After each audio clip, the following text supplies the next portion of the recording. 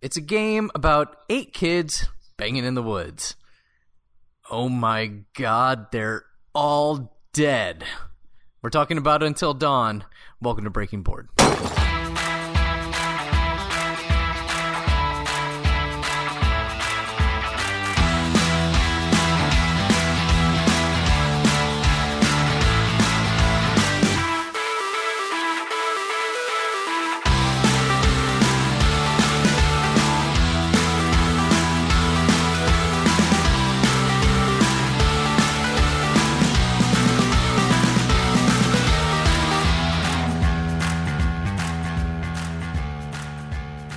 So, Dave, what is going on, my friend? Happy Wednesday, there, buddy. Happy Wednesday, which we've kind of moved to a Wednesday. We've kind of had a shifting release date on these podcasts. We have, yeah. We should probably. I think we should be doing. Go back to our old schedule. We record over the weekend or on Monday and release Tuesday. But we get busy. Things happen. Life gets in the way, and right now you're sick. Yeah, right now I'm kind of sick. I'm feeling a little better, but I still have a bit of a cough. So I'm gonna do my very best to mute myself when that happens. Really suppress that. But if I let a cough or two get through or I sound kind of funky and congested, I do apologize to our listeners. But I basically decided, hey, it probably isn't the best idea for us to do a show because I'm not feeling well. Feeling a little better. We were actually going to skip this week. We were going to skip, yeah. Now I'm feeling a little better. Maybe a disclaimer episode and say, hey, Mole's getting sick, da-da-da-da-da. Yeah. But here we are. But here we are. I just felt it's funny because we've been doing this every single week for almost 2 months now. And it feels 10 weeks. And it feels it felt weird not to do it. So I was just like, you know what, we got to do this. And so then I pinged you, Dave, and I was like, Dave, let's do this. And you came up with an awesome idea for today's show. And so I'm gonna let you give it away.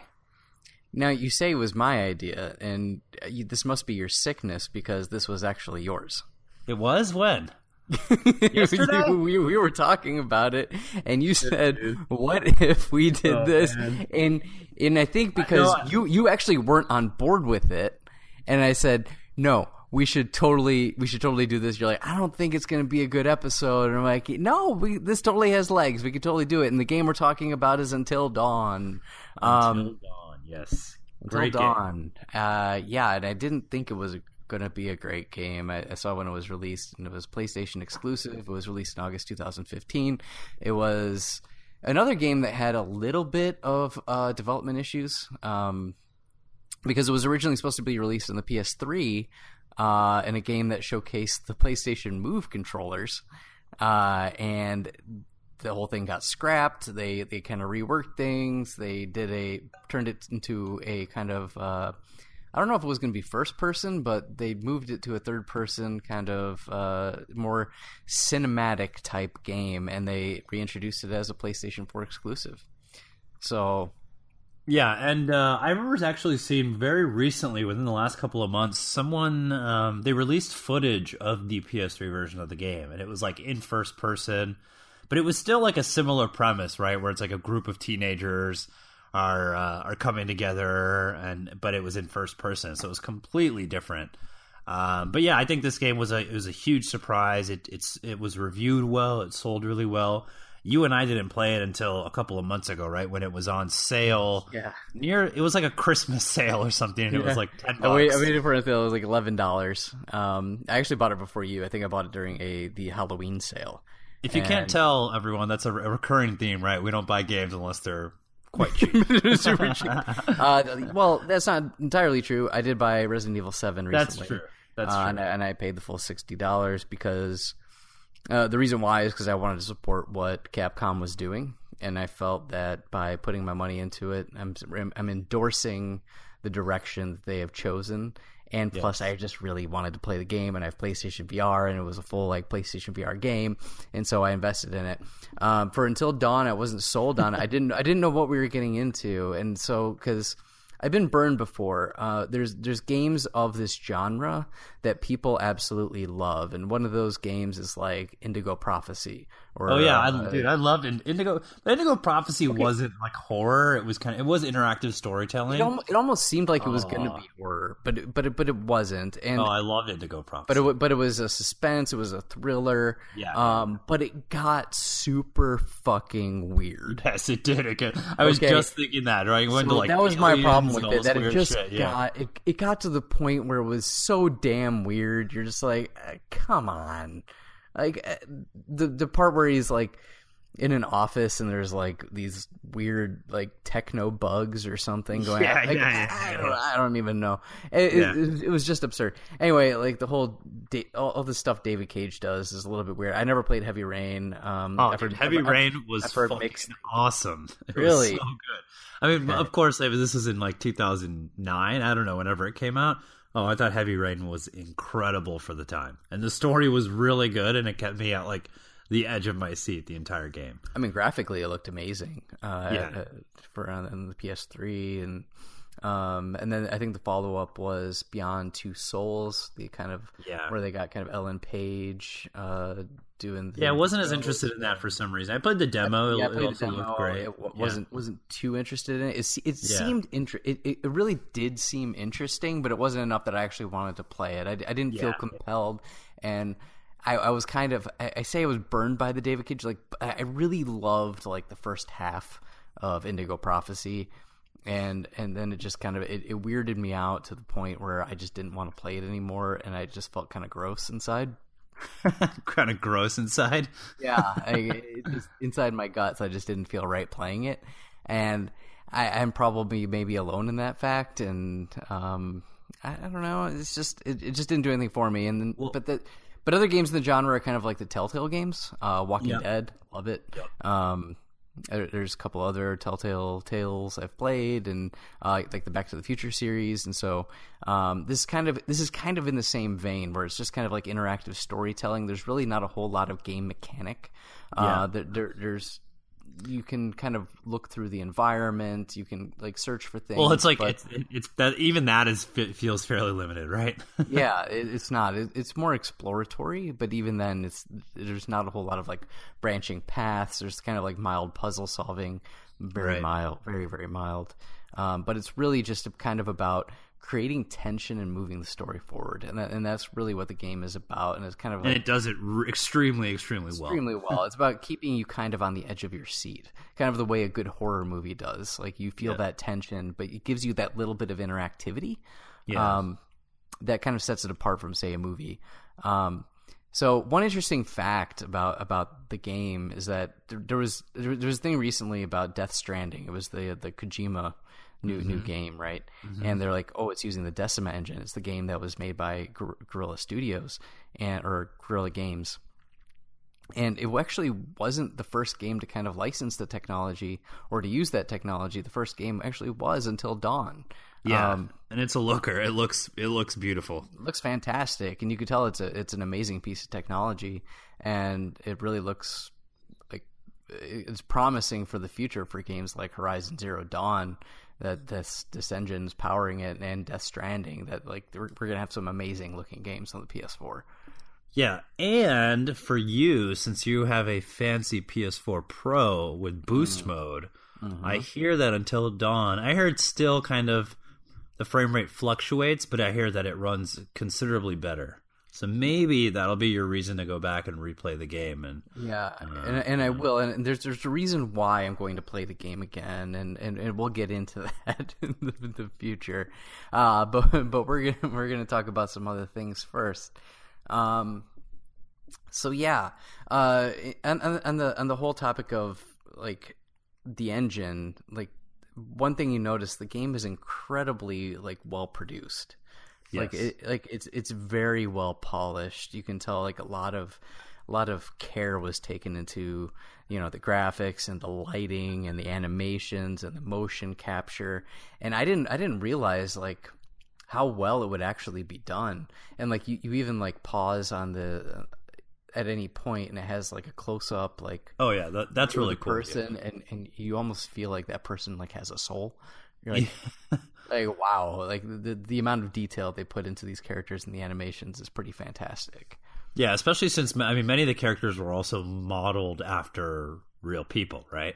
They were, and there's actually some big name actors that are in the game. Like Sam is played by Hayden Panettiere, who was in Heroes. She was the cheerleader.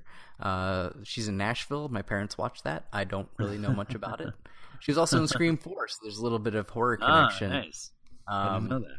Yeah, and then Josh is Rami Malek, who is blowing up right now because he's in Mr. Robot, the critically acclaimed show on USA, which I've been meaning to watch. I've been told it's absolutely amazing, and I really, really need to watch it. Oh, it's on USA. USA is just, they're as kicking of it the up, last man. 5-6 years, Suits, Mr. Robot, White Collar. These guys are just, they're kicking ass. Remember when USA used to be crap? Yeah, a lot of these networks, man, used to be crap. I mean, AMC used to be American Movie Classics, and it was just complete garbage television. And now it's like Walking Dead and all these like just wonderful programs, and like Breaking Bad and Better Call Saul and all that. So the landscape of TV has been changing, but we're not going to delve too deep into that right now. And then there's Mike, he's kind of a dick, played by Brett Dalton, and he was on Agents of S.H.I.E.L.D., he was also kind of a dick on there, so it kind of carries over. It's kind of his thing. And then we could list out all the other characters, but the thing is, it's like none of the other actors. I kind of looked them up, and really nothing notable. There's a lot of like bit parts in big series, but nothing prominent. So right, they're not like leading actors or actresses in there. Like I could name names and nobody would know who the hell they are. I could list like what they're in, and they'd be like, "Well, I don't remember them in that part." Like I think the girl who played Ashley, I think she was in the show The Middle for a while. But I don't even know what that is. Yeah, like, I don't know. And I'm sure somebody right now is going, "The Middle is an amazing show. Fuck you, man." And like, maybe it is. I don't know.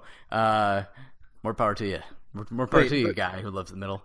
Now that we're talking about the characters, Dave, set up the story for us. Let's talk about the story a little bit, and then we'll get into kind of and actually before we do that, this game is now almost 2 years old. Is that right, Dave? Almost 2 years old. So 2015. So yeah. Okay. So year and a half. There are going to be spoilers. So if you haven't played the game, I think we're going to get into spoiler territory. I mean, we definitely are. I mean, I want to. we totally want to. Like, I think I wanted to frame this up as being spoiler free, but it's way less fun if we try to go spoiler free. I think we have to kind of delve into spoilers. So if you don't want to be spoiled on this game, turn off the podcast now, but definitely hit the subscribe button before you do. And but we're gonna keep on moving. Plug. Hey, it's no plug, man. Hey, if you're listening to this, you should probably continue listening because we're awesome and we love having listeners. So yes, but as you said, right? Yeah, if you're planning on playing Until Dawn, or you want to play it and you don't want spoilers, turn off the podcast. But this game is a year and a half old, so we figured a lot of folks have played it. Yeah, if you didn't buy it on sale for $11 by now, like, what are you doing? What are you doing with your life? Well, like, why you should be buying this game at this point. I mean, come on. And now, I wonder how much it is. It's probably like $20. Probably $20. I think it's $20 now. Which really $20, not that much. $17.96 on Amazon. Amazon. $17.96 on Amazon. Totally worth it. On the Amazon, you can get this for $17.96. So, I mean, just drop right now, spend the $17.96 at Amazon, and get this delivered to your door with Amazon Prime. And so you can have this happen. You can maybe have it ordered to your door. You could play through it within 9 hours. You can get back on the podcast, and you can rejoin us and enjoy in our revelry of this game. Yes. All right, Dave. Boom. Walk us through the story. So the story starts off is that you're it's a group of eight young horny teens, right? As we all are when we're in our young teens, just banging around. And they go to this like cabin that's owned by it's Josh, Beth, and Hannah, they're all brother They're and siblings, sister. yeah. They're all siblings. Yeah. And so their parents own this cabin in the woods in Canada, I believe it is. And so they're all invited up there, and I guess what happens is this is kind of like the preamble to what the story, or the prologue to what the story is. There's a prologue that you actually play, right? Right. You play through it, and I'm really not sure like whether your decisions actually make a difference in this. Maybe they do, maybe they don't. I'm really not. I'm iffy. I don't think that they do. I mean, you do get to make a couple decisions, but I think the outcome of what happens during that prologue remains the same no matter what. Right. I think they clue you into the fact that you're going to make decisions that are of life or death consequence, but I don't think you have like an ultimate say in what actually happens. But anyway, so the sisters, I think it's Beth. She gets embarrassed, and she like for the guy she likes, and she runs off into the woods, and her sister goes and chases her, and something happens, and they die. Did they die for you? Did both? Why I'm iffy on this is because for me they both died. Yeah, same here. So basically, okay, you made it seem like I messaged you, and I said, I know, because I didn't want to ruin it for you. And I said both are dead, and you're like, and I'm like, I don't know if I could have changed that, and you're like, well, I think you maybe could have. And I'm like, well, I didn't want to. Oh, I didn't want to have any spoilers. I just wanted you to freaking enjoy the game and not like tell you, because you were still very early on. I kind of want to know your experience, man, and you were like holding out on me, and I feel like. I'm sorry, Dave. I felt a little betrayed about that. I'm sorry for betraying you. Betraying our trust. I really wanted to know, which one of like your teens died. I want to know how far you got into this and what happened. So, Beth and Hannah, Hannah. So the sisters die. The sisters. Spoiler alert: the sisters die. Yeah, we already gave you a spoiler alert. There's no excuses now. but there was the ability. I think there was like two options. You're like hanging off the cliff. You can either like let go, or I don't remember what the other option was. Or hold on and try to pull her up or something like that. And I don't. Which decision did you make? I don't know. I think I remember. I let go because they both fell and died. So I think I tried to pull her up, and I think they both fell and died. So gotcha. I think no matter what you did, I think they both fell and died, because I think that kind of sets up the story, which is a year has passed, and Josh, who is the brother, he invites everybody back to the cabin in the woods to kind of, I don't know about commemorate, but to kind of. Yeah, I was just thinking the exact same word. I'm like, is that the right word? Is it to commemorate their death? It's like I don't think that's right, because nobody wants to commemorate a death. That's terrible. I think he just wanted to bring everybody together and say this is a tragedy that happened. Let's get everybody together and have a good time, because that was awful, and we need to just in their memory have a great time.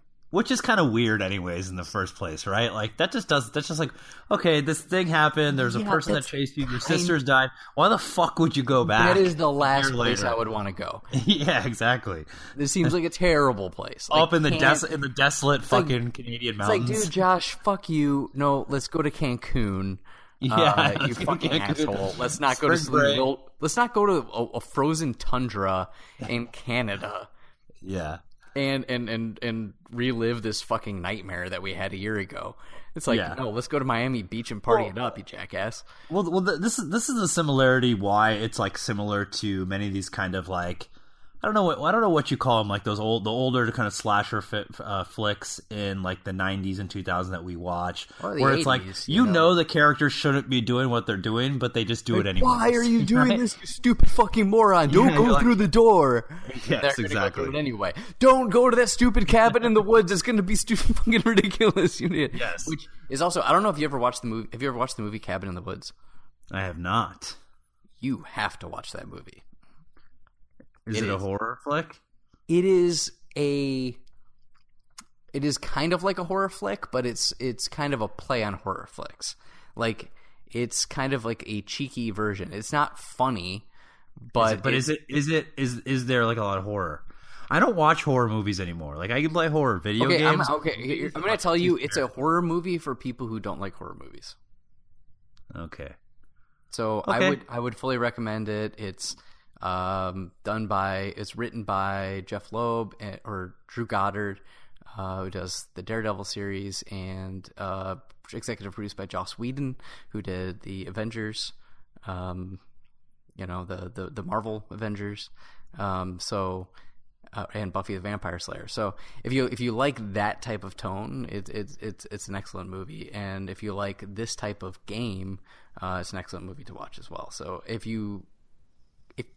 I would recommend watching it. Just do, because it's good. And nice. Yeah. Not much else I can say. Well, that was quite the recommendation, so I'll definitely check it out. Mm-hmm. But they go back to the woods, back to Until Dawn.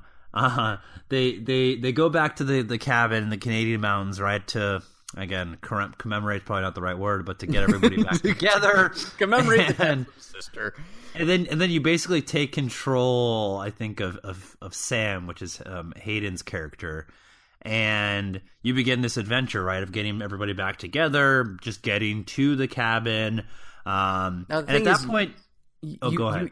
You're saying you take control of a lot of characters at a lot of different times. So, like, you take care of Hayden Panettiere's character, or Mike, or at any given time, like, you're given control of one of these characters, and it's very abrupt when it happens. Like, you could just be switching characters left and right, or even like, so like, I hated Mike early on. Like Mike's a fucking dick. But then, because he's like a frat. He's like, not like a frat, because they're probably still in high school. He's like a high school jock, right? The people that we hated when we were younger, right? And you're like, man, that guy's a dick. But then, like, the next segment will have you playing as Mike, and it's like, I kind of like Mike now. Yeah, like, exactly. I really want Mike to succeed. So they put you in the shoes of all of these characters. Yeah, as they go through, and so even though you don't necessarily care for them, you kind of do. And pretty much all of them except for like two, which we'll get into. We'll get into that, and we'll get into the characters we hate or like or whatever. So going on back on like the references, like you're saying, like slasher flicks, like Friday the 13th, and there's like other references, like kind of the horror porn version of like Saw movies, or like Hostel, or like there's also like supernatural and like creature horror, kind of like Aliens, or the thing. Wendigos. The Wendigo. Wendigos, yeah. Which I had a hard time grasping, like, at first, like what the fuck is the Wendigo? What is that? And if you haven't played the game, shame on you making it this far into the podcast, because we warned you about spoilers, so, go fuck yourself. But yeah, so there's like these creatures later on that are called Wendigos, and they're kind of unstoppable, and I don't even know if they can be killed. Like, they can be killed, but they can't be killed because they're spirits, and ancient Indian curses, which is kind of poltergeisty. So there's a lot of like horror references within the game, and you never know like where it's going to kind of turn. Yeah, you don't know where it's going to go, and as you said, you take control of these different characters at different times in the story, which happens automatically, right? You don't choose which character you want to control at which time. And your goal, right, is to really try to have all of the characters basically survive until dawn. Right. And until dawn. But there is no manual saving, right? So if somebody dies, that person's basically dead, and the only way to get them back would basically be to replay the game, or I think you can go back to the particular chapter. Right, and this was incredibly upsetting for me. So I'm the type of person, I play a game like, felt bad?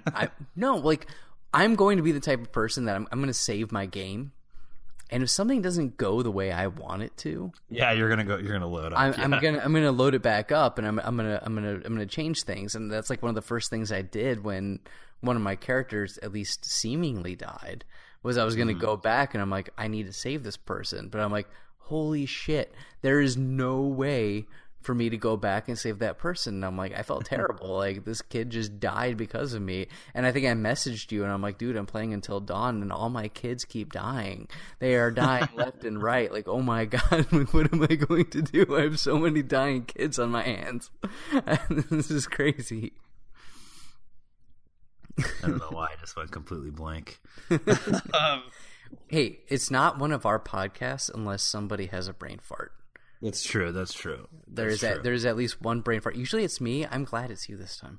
Yeah, it's this time it's me. So the other thing that's really cool that I liked about this game is that as you're controlling these characters at different points in the story, you can come across these little totems, and you can stand over the totem, and your character will look at it, and then you see this kind of foreshadowing of a future moment in the game.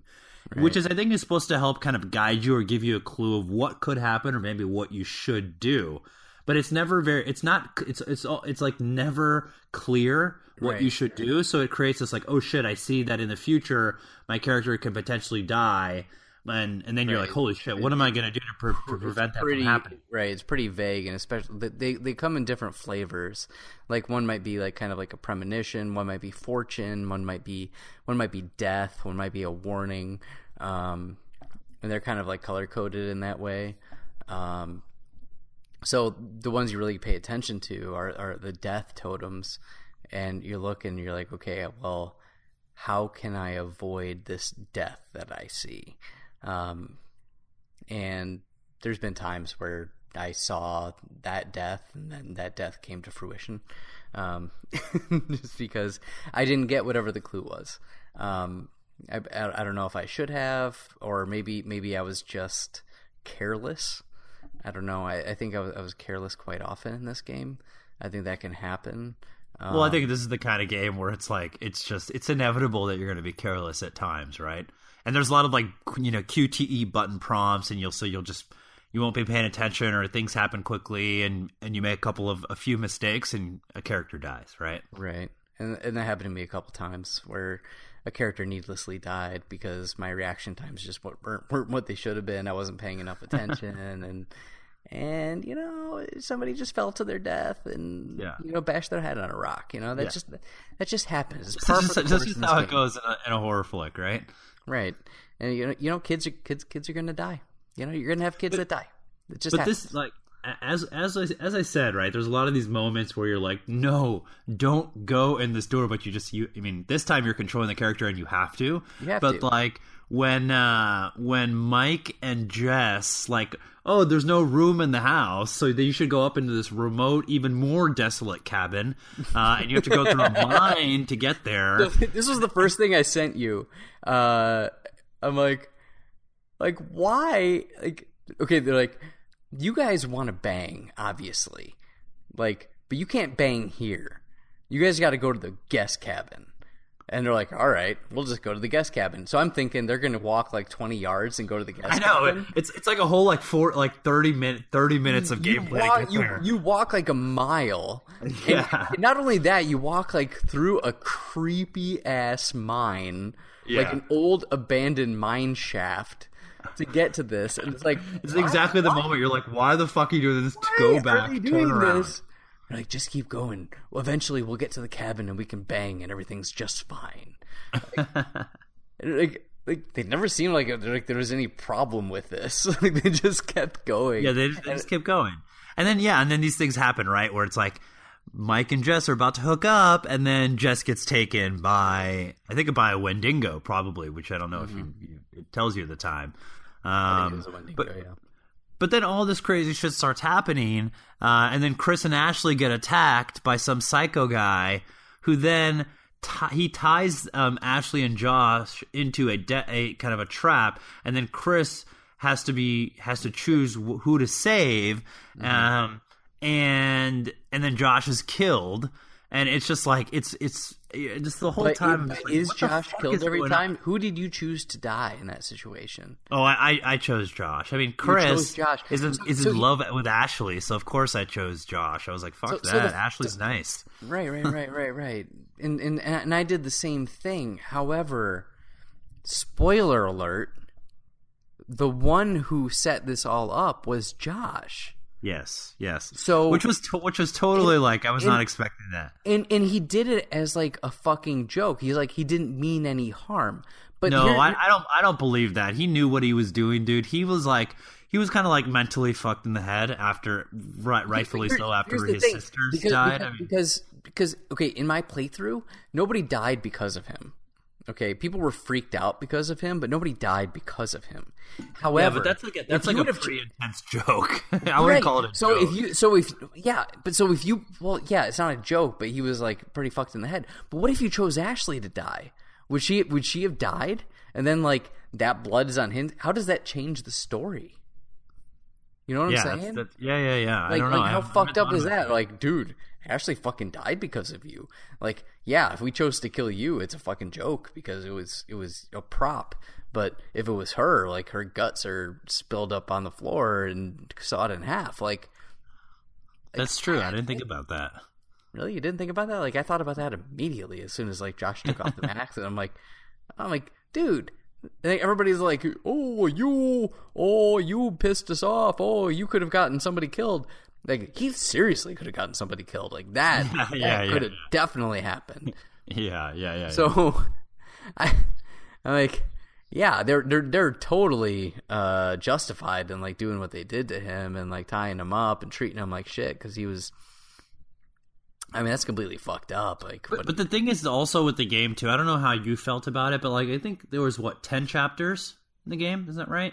10 or 12. I don't really remember. And I think, like, the first 6 are up until this point where you determine, you figure out that the Psycho is Josh. Right. You all think along the has whole been thing playing is these about the pranks. Psycho, and that's a whole big twist in the story. Yeah, it's a whole big twist, but, like, to be honest with you, I felt like that first 6 chapters when all that was happening was, like, the high point of the game. I agree. And then after that, I was just kind of like, it was less... I feel like they revealed it fairly early on. Yeah. And there's just like the rest of the game, I just was kind of like, okay, I'm ready for this to be done. Of course, I still enjoyed it, and I wanted to see what happened. Right. So what happened is it changed in tone. What it changed in tone was from a slasher flick to a Stephen King story. Yeah. And so the Stephen King story, I'm not a big Stephen King fan. If you are a big Stephen King fan, great, good for you. But I'm not, and I can appreciate what he tries to do, but I don't think it has the level of suspense as say the slasher flick did. Like when Josh or the psycho killer was kind of on the prowl, and they kind of had this kind of foreshadowing going on with like setting him up to in all these scenes, and you would see like or where he's like lurking over Sam when she's in the hot tub, and you're like, oh my god, that's creepy as fuck. I remember seeing that. That was so fucking creepy. Yeah, she has her headphones on. That kind of human element bringing into it is just way more tense than whatever came after this kind of supernatural Wendigo thing. And it kind of relieves some of that tension. There was still some tension because people could still die, but at the same time, I didn't feel that kind of dread over it that I did with when there was that human element to it. Yeah, I completely agree with you. I think that exactly that moment that you brought up, like in the hot tub, like that kind of tension and stress and anxiety. Was I think lost in like the second or the later the latter half of the game. Excuse me. Yeah, and then it almost felt more action oriented. It almost felt like it did. Yeah, it almost felt like it's like this is a weird comparison. Where it's Blade 1 versus Blade 2.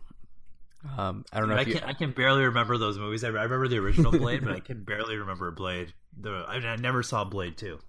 So. If anybody knows what I'm talking about, please go to our Facebook page and let me know and say, dude, yeah, you're totally right on that analogy of Blade 1 versus Blade 2. I'm not going to explain it, but if you get me, you get me. So. I will pay you $10, which isn't that much, but I'll pay you $10 if that happens. If anybody actually goes. So please, somebody go to our Facebook page and totally back me on my comparison there. And if you do, I'll be your best friend forever, and we'll owe me $10, and that'd be awesome. Moving on, back to the story. The other thing that you find out, right, is that there is this stranger on the mountain who who actually is trying. He has these weird goggles on, like a flamethrower. Turns, everyone thinks, this person is also a threat. Turns out that he's just trying to help you. And he was the one that was presumably chasing Hannah and Beth, when in reality he was just trying to help them. Yeah, that's what I didn't get at first. That was the same guy that was trying to pull up, right? Or trying to grab them and help them? Exactly, yes. Man. I feel maybe they were going to die regardless. Like, there's no way they were continuing on the story. So something would have happened, like maybe one of the Wendigos would have like disrupted his helping or something.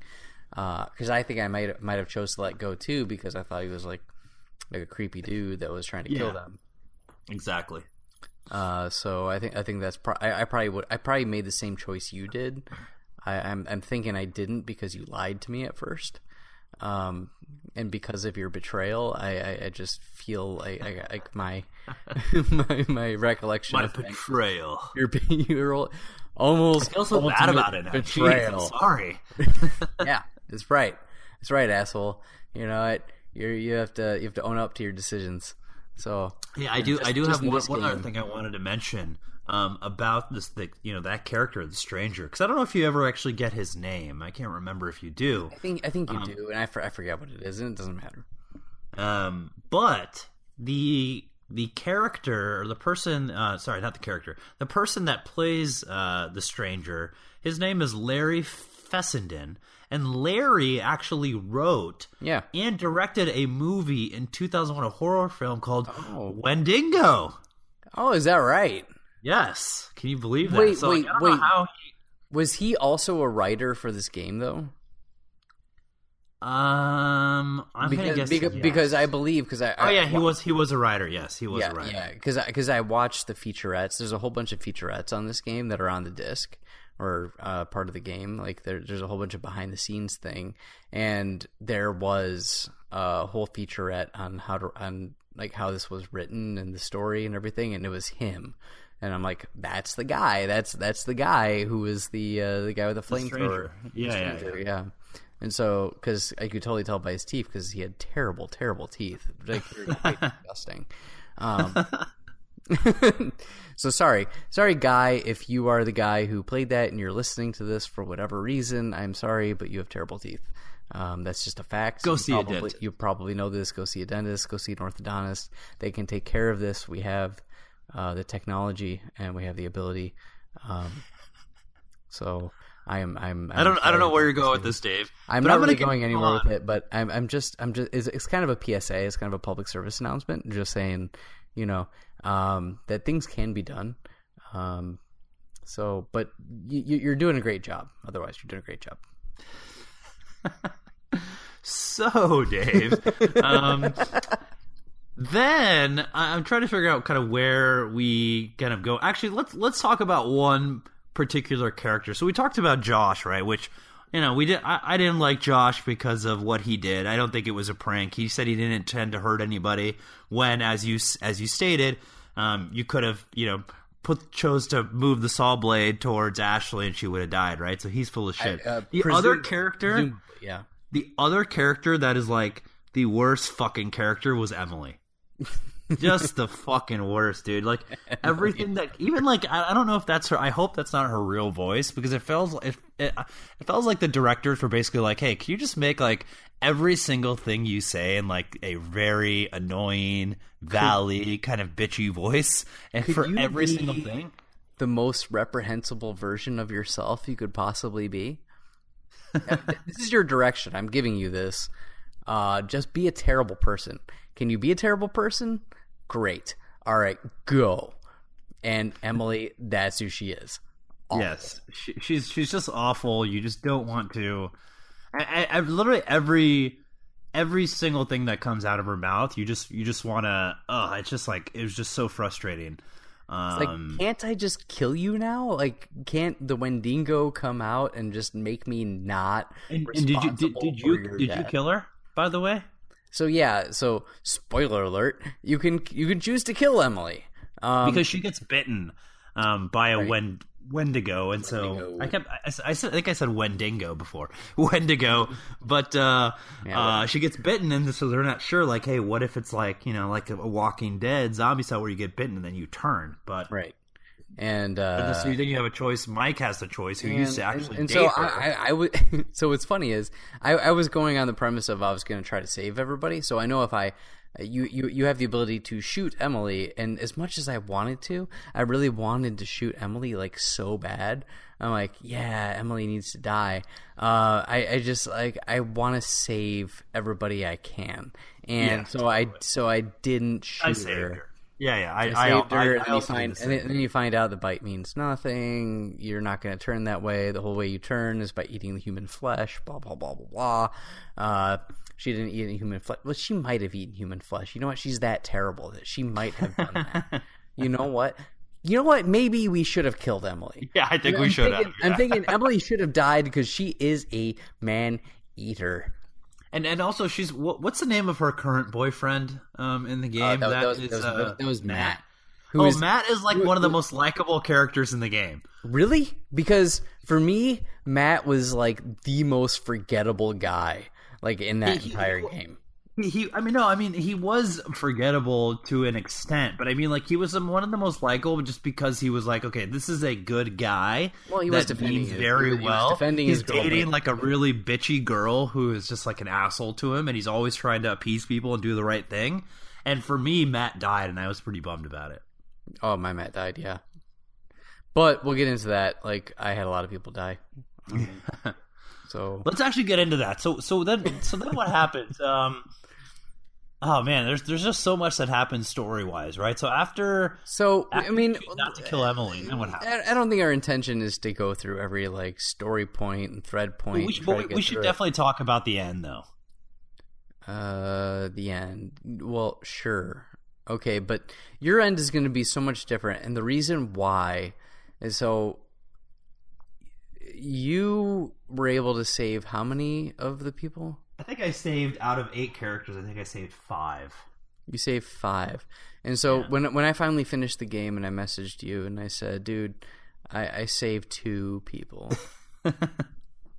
I got 2 out. I was able to save Sam, Hayden Panettiere, and the only reason why is because I think it was probably in her contract that like she had to be really really difficult to kill, like.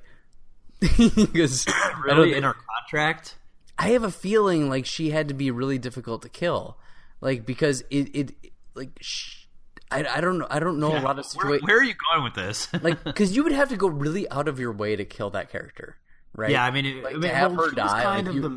I made a lot of shitty decisions where she should be dead and she is not. So, I have a feeling like her publicity people are like, you know what, Hayden Panettiere, she's kind of a big deal. I feel we should probably protect her. She should probably. She can die at the very end of the game, right? But I'm pretty sure she can die. But you're basically like in the house, and the Wendigos are all around. Yeah, and dude, here's the fucked up thing: the second person who survived in my game was goddamn Emily. Yeah. Oh, dude. Yeah. Of all fucking people, it's Emily. And then so what I was gonna say is you're kind of all in the cabin. The Wendigos are chasing you, and basically what happens is you can set it up such that, I think you I don't remember exactly if it's like a gas leak you trigger. Yeah. You trigger a gas leak. Yeah, and then you can turn on. Then you like crush the light bulb, or someone right.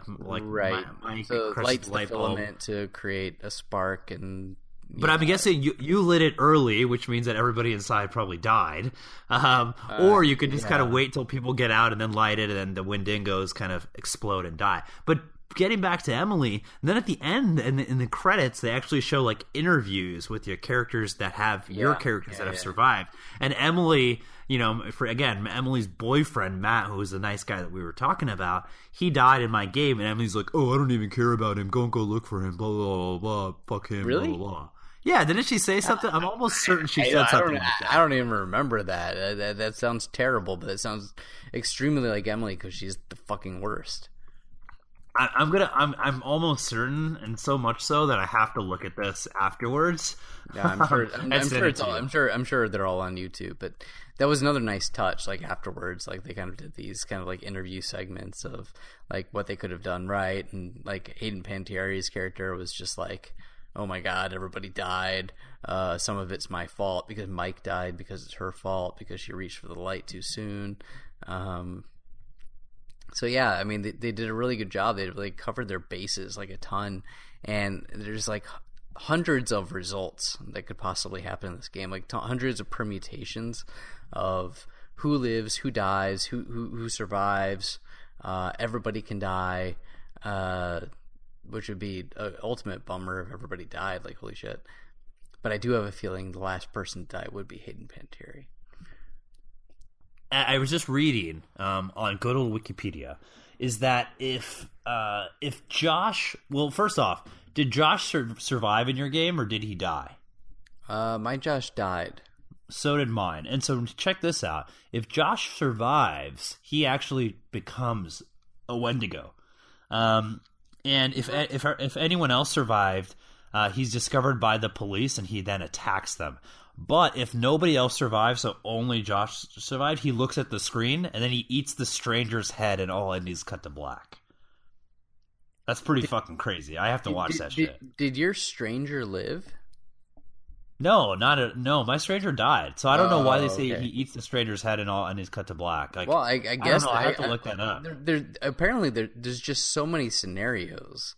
Yeah, I think there's a ton happen. of different versions. Yeah. And that's amazing that there's a scenario where Josh can live and the stranger lives, and those are the only people that live.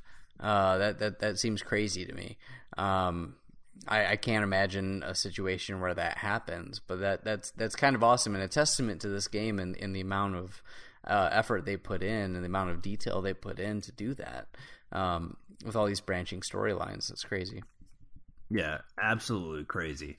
So, what else? I mean, the other thing that we didn't talk about, which is pretty sweet, was the psychiatrist between chapters. Yeah, it's kind of a big thing, and it doesn't really play a role in the story itself, but there's always these like kind of like segues where there's a psychiatrist that will like kind of. At first, it's just kind of like probing you and just kind of like asking you questions, just like, what are your fears? I don't know what the other questions are, but just kind of getting into. I think it's kind of tailoring the game to you. Like, are you afraid of more snakes, or are you afraid of rats, or are you afraid of spiders? And I think the game kind of tailors this way. Are you afraid of clowns, or are you afraid of something else? But what happens later on is the psychiatrist just becomes the biggest fucking creep in the world. Like, yeah, God, and the like creep. And his like office becomes like increasingly more like fucking crazy and and there's crazy shit going on. There's like hung bodies. There's it's all bad. All the screens, kind of like Josh's like prep room. It's just so many crazy things going on in there, and like you never know. And he has this very, very unsettling way of speaking. Like he's got this like verbal tick that I just can't like get over. Like I hear it, I'm just like, this doesn't feel good. Like I feel nauseous just listening to him speak. And I was wondering like who this guy was, and he looked familiar. I'm like, I've seen this guy before, and I'm like, I remember he's actually in The Big Lebowski. I don't know if really you're a fan of that movie. I know Big Lebowski. Yeah, he's nihilist number one. So there's the group of nihilists, and he's credited as nihilist number one. And I remember like that's the role I remember him for, which is he's a very creepy dude, like a very like creepy kind of German looking dude. So. That's Peter Stormare. Great guy. A great creepy actor. So there's a lot that we loved about the game. The story's great. What about the Oh My God segment, which is our new segment? Called Oh My God, which is things Omel didn't like about the game. Well, because I generally like to nitpick. You're Captain Gripe. Now, granted, I have gripes, but you are the king of gripes, and I'm just going to let you roll with it, and I'll fill in the gaps. So, the first and foremost is that, and this is not actually a huge deal because of just the type of game that it is, but the frame rate was kind of piss poor at times. I'm pretty sure that this game got into like the 20s, and even like the low 20s. Because it just didn't feel very smooth, but again, because this game, it's not twitchy. You're kind of walking and you're making these kind of decisions. Very cinematic. It's very cinematic. It doesn't really matter. It doesn't really matter all that much. Yeah. So that's one, and a couple other things. We talked about Emily. I do think Emily was a gripe. I don't think she was. I get why she was in the game and what her purpose was, but I just don't think. I don't know. I just like if she wasn't in the game. Worst. Yeah, if she wasn't in the game, it wouldn't have changed anything. Like I would have felt exactly the same way that I feel about the game now. But if I'm the other characters, like if Sam wasn't in the game, or Josh even wasn't in the game, or Chris or Ashley, I'd be like, oh, I like those characters. Whereas Emily, I'd be like, I don't give a fuck. Right. Right. And then the last thing is that. I remember reading and talking to people about this game, and they said, oh, this is one of the most fun games to replay, which I found quite surprising given kind of the nature of this. Story-driven games are sometimes hard to replay. And everybody said that, but as soon as I finished this, I'm like, I just have no interest in touching this again. Yes, I can go back and save, 3 other characters, but honestly, I just have no interest in the world of like putting myself through this. And again, there's a lot of tension and stress and anxiety, and it just, now that you know what's actually going on, it just seems like it would be a lot less interesting to play through it all over again. I'm actually going to agree with you on that fact, is that when the game kind of ended, the credits rolled, and even though I only saved 2 of these fuckers, I didn't... You were like relieved, right? I was relieved it was over. I was relieved it was over. I'm like, this ordeal is done. I saved 2 kids out of 8. That's great, but yeah, I didn't feel a compelling need to replay this game again. I think if I like have a girlfriend or something, I'd love to like play with her and play it as kind of like an interactive experience. But I think that would be the only way. But it's a 9-hour game, like 10 hours, something of that nature, and like I don't feel compelled to see where the story branches out to. I think if I was going to do it, I might do what you were saying, which is go on YouTube and just kind of. That's look exactly at it what I'm doing. I'm not playing because I've already played through this. I got my experience out of it, and I'm appreciative of that experience, and it will stick with me. But that was mine, and I feel I might make those same decisions again just because that's who I am, and for better or worse. And I don't know if my reaction times are going to be any better on the QTEs that I fucked up in the first game. They're pretty quick. Around. They're pretty fast. They can be pretty quick, and especially when you're climbing something. And that's how my Matt died, is he was climbing something, and there was a really fast quick time event, and he fell to his death. So yeah. So let's go into our next segment, Dave. I'm gonna let you say the name of this. So the next segment, which we introduced last week, is sequel. Yeah, would you like to see a sequel to this game? I would. Okay. Before I even get into it, I'm gonna frame it up. Okay, frame it up. Whether a sequel would even be possible. And so Supermassive Games, they've hinted at a sequel, but they have confirmed nothing at this point. The game was reviewed fairly well, and according to the developer, the sales far exceeded their expectations. So you can see that maybe that they'd be thinking about a sequel if they exceed their expectations, or it'd be on their minds. Also in 2016, they released a spin-off called Until Dawn: Rush of Blood for PSVR, which I own. And it's a really cool game. It does a great job. Completely different game, though, right? Completely different game. It's very much kind of an action-oriented game. It's kind of an on-rails shooter that used the PlayStation Move controllers to kind of just like shoot demons or whatever. A lot of like characters from the Until Dawn game, which I didn't know they were until I played Until Dawn. I actually played Rush of Blood first before I even played Until Dawn regularly. Oh yeah. And so there's a lot of like thematic consistencies. I think they just carried over a lot of assets, but it works really well. It's a very creepy atmosphere, a lot of jump scares, but it's fun because it puts you on this kind of like roller coaster of death. That's just really super cool. Yeah, I remember playing it at your house, and I was pretty impressed. That is one we played. You did play it, okay? And it was good. I enjoyed it. I mean, me personally, outside of the Rush of Blood for PSVR, I would love to see a sequel. I just think that it's going to be challenging, which is always the case for sequels, right? It's going to be very challenging for the game to have the same impact as the original, right? I would agree. I think that it was very unique and novel at the time. I mean, I can't think of. Obviously, there's been a decent amount of horror games. For a good while, but it was pretty novel at the time.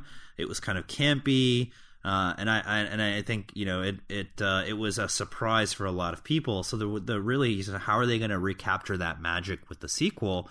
And are they going to somehow continue the original story and feature some of the characters that presumably survived? Or are they going to, is it a new set of eight kids? I would say you start off with a new, and here something I've been thinking about in what kind of direction they should go if they go for a sequel, is that they should actually, thinking back to something like Resident Evil 1, and there's actually a lot of similarities. However, Resident Evil has combat. But what if you had like a Resident Evil type game, but with zero combat?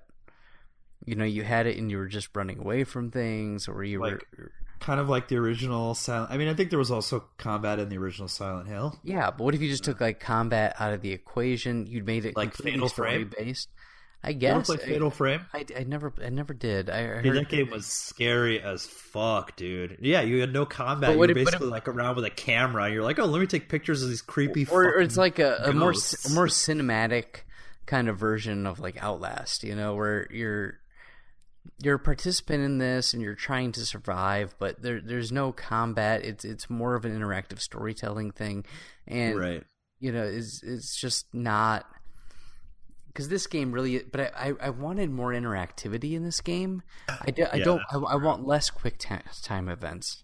So give me that tension, give me that thing that you were trying to get across, but let me be a little bit more interactive with it. And I think that's kind of where I'm going with this. Yeah, I agree with that. I wonder though, whether that would make the game as accessible, right? I think the game was really accessible, and why it was so successful too is that like. True. Anyone can play it. They don't have to have basically any experience. Like I could give the game to my wife, and she doesn't play video games, and she could play it. She could, but at the same time, she would probably fail every QuickTime event. That's true. And so I think that's where I'm getting at, is that like eliminate these like QuickTime events and find another mechanic that might work. That might work for the every person. I did like there was a couple of mechanics. These would also be tough. These were wouldn't be super accessible, but I did like the mechanic. There was times where you had like a weapon, and it was kind of like a pretty lame version of it didn't feel like you're actually controlling the weapon. You were just kind of moving a cursor. Yeah. But I liked how that felt though at the same time. Yeah, I had somebody die because of that, because I was trying to finagle the controls the way I wanted it to. It just didn't work out well, and so Chris died. But trying to shoot the gun against the Wendigo, but yeah. A little bit more. I just think in a sequel, just a little bit more control over the destiny of these people, and leave it less up to chance. Like I didn't know that the circle press was coming up, and I didn't press it in time, and so I was caught by surprise, and all of a sudden my character's dead. I mean, it's a very big finality for something that's so minor. That's true. I think though that like that's part of that. That's the purpose, right? Is like you want to feel like it's like these it's at any point your characters can die by making some simple mistakes, so that which I agree with, but I think it has to be more intuitive. I think it has to be more based on decision making and not based on base reflex, right? Yeah, I totally not on base reflex of whether I can recognize what button press is coming up. Let me base it on a situation that's happening and what kind of decision I can make in that situation. Because if it's just based on a button press, it's just I just wasn't quick enough, or I wasn't paying attention, or I wasn't as engaged, and I don't think that's as fair. It's not fair for me. The one thing though that I did notice, and in some situations, is that even if you messed up on certain quick times, it was pretty rare, at least from what I remember, where you would just immediately die. Or I feel like you had a couple of chances, but if you failed most of the time. But the thing is, there was one, and that's where Matt died in particular, where you're just pretty butthurt about Matt dying, huh? I'm really butthurt about Matt dying because I felt it was kind of unfair. Like, that QuickTime event happened really fast. He died very quickly. I'm like, I felt like I was on top of things, but it didn't. It just didn't feel right to me. And Matt, I'm sorry. I will avenge your death at some point. You're going. Are you going to replay the game? You're saying you're going to replay the game? I think I will replay the game. And as you were saying, there's a PlayStation Pro update.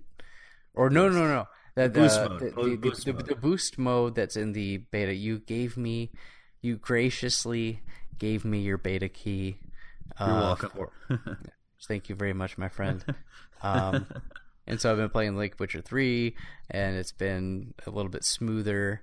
Blood and Wine's been a very smooth experience overall. They haven't had the issues on the inventory screen, and so the boost mode's been a nice change of pace.